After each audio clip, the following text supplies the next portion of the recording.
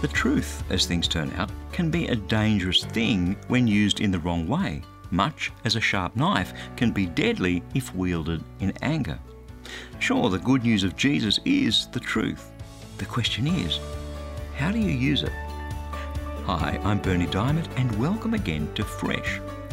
Well-known Canadian psychology professor Jordan Peterson is without doubt a polarising character.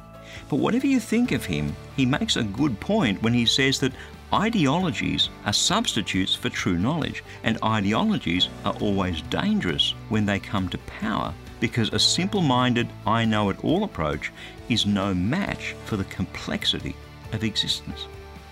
And the danger for anyone who believes in Jesus, who knows the truth of the gospel of Christ deep down in their hearts, is that we turn the love transaction of faith in Him into an ideology.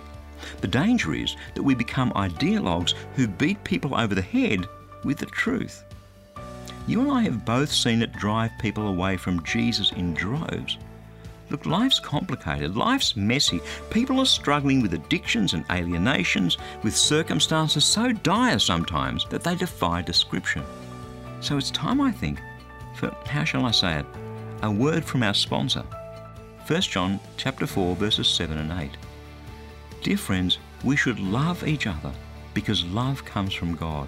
Everyone who loves has become God's child, and so everyone who loves knows God. Anyone who does not love does not know God, because God is love. When I was in the most dire circumstances of my life, it wasn't Christians beating me over the head with the truth that drew me to Jesus. It was their love. Anyone who does not love does not know God, because God is love. That's His word, fresh for you today. The many-splendid love of God is something that we need to lay hold of every day.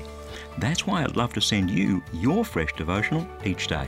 It's completely free. Just stop by at freshdevotional.org, and when you do subscribe, you'll immediately receive a copy of my ebook, How Can I Hear God Speak to Me? That web address again is freshdevotional.org.